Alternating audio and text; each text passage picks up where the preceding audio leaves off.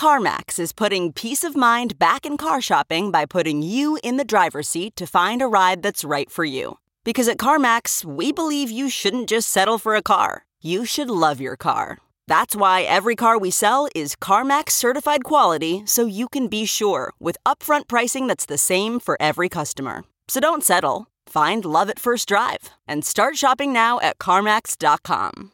CarMax, the way car buying should be. Worried about letting someone else pick out the perfect avocado for your perfect impress them on the third date guacamole?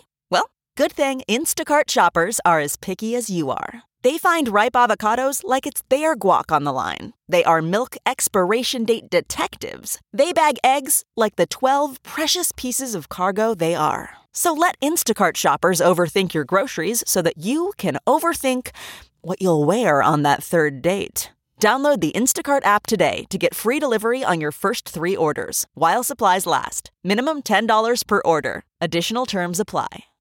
This episode of Markets Daily is sponsored by Kraken.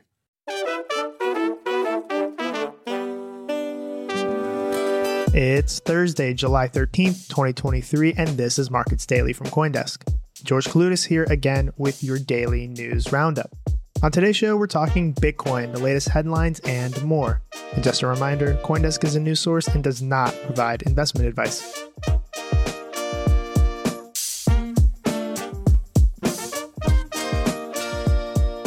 Bitcoin and Ether are down slightly after options traders shrug off post-CPI choppy price action. Still though, the mood in the market remains positive even as Bitcoin struggles to build upside momentum on the back of what is on its face a bullish US inflation report. We can say the market is positive due to the types of options that are being bought. More options are betting on the price of Bitcoin going up, so there is a skew towards upward price movement from market participants. Of course, they could mostly be wrong, but that's not the point. The market is generally positive about the price prospects of Bitcoin and crypto more widely. Today's crypto market coverage comes courtesy of CoinDesk Markets analyst Omkar Godbole. Bitcoin is currently trading at $30,538, while Ether is trading at $1,881 per token, according to the CoinDesk Market Index. And shifting to the traditional markets. The stock indexes are mostly loving it. In the US, the Dow Industrial Average is down 0.2%, the S&P 500 is up 0.4%, and the Nasdaq Composite added 0.8%. In Europe, the regional Stoxx 600 and Germany's DAX both increased 0.9%, and London's FTSE 100 put on 0.7%. We have big moves in Asia with Hong Kong's Hang Seng Index adding 2.6%, the Shanghai Composite is up 1.3%, and Japan's Nikkei 225 increased 1.5%.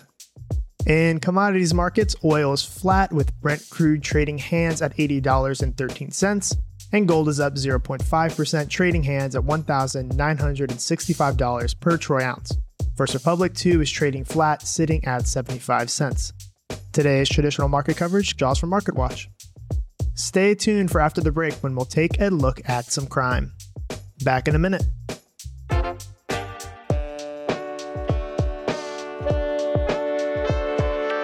Meet the all-new Kraken Pro, the powerful, customizable, beautiful way to trade crypto.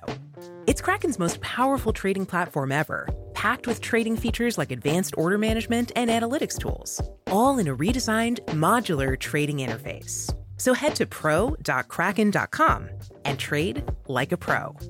Not investment advice. Some crypto products and markets are unregulated. The unpredictable nature of the crypto assets market can lead to loss of funds and profits. May be subject to capital gains tax. Welcome back. Here are some headlines for you. Crypto belonging to the US government linked to its seizure from the online black market Silk Road in 2013 has moved. Over $300 million worth of Bitcoin was sent in 3 separate transactions Wednesday morning. The price of Bitcoin fell on the reporting of the transaction since markets like reacting to this kind of news. This same wallet transferred over $1 billion in Bitcoin in March, which also promoted a slump across major cryptocurrencies. In a way, this makes sense. Selling large holdings of Bitcoin into the market would, of course, cause some price fluctuations, as they say, because of simple supply and demand. CoinDesk's Oliver Knight reports. And on the topic of criminals, according to a mid-year report from Chainalysis, crypto crimes are raking in far less revenue this year due to a dry-up of hacks and scams. Through the end of June 2023, the industry's total losses to illicit actors total $2.5 billion, which is still a lot, and has fallen 65% relative to mid-2022. Scammers in particular are pulling in billions of dollars less this year, which is unusual in the face of Bitcoin's 80% price rally so far this year, as price surges usually embolden opportunistic schemers. However, impersonation scams are bucking the trend, duping nearly 50% more people this year than last. As a result, scammers who pose as authority figures are seeing only a 23% drop-off in overall inflows, whereas all other scams are down 70%. Stay diligent out there, keep your information safe, and don't click on any suspicious links. CoinDesk's Danny Nelson has a story. And a last little bit of breaking news related to crime. Alex Mashinsky, the co-founder and former CEO of crypto lender Celsius Network, was arrested today following an investigation into the company's collapse. At the same time, the SEC accused Celsius and Mashinsky of securities fraud. The CFTC and FTC jumped in on the action as well, filing lawsuits of their own. This all comes after the New York Attorney General filed a suit against Mashinsky earlier this year, accusing him of misleading investors about the firm's health.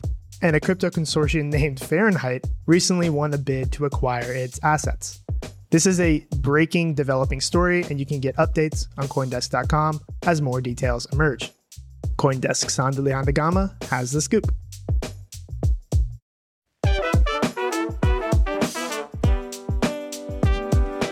And that's our show for today. Thank you for listening. For those of you still with us, we'd love to hear what you think. You can email podcasts@coindesk.com with the subject line Markets Daily. I'm George Kaloutis, and this episode was produced and edited by Eleanor Paul, with executive production by Jared Schwartz. And just a reminder, CoinDesk is a news source and does not provide investment advice. I'll see y'all tomorrow.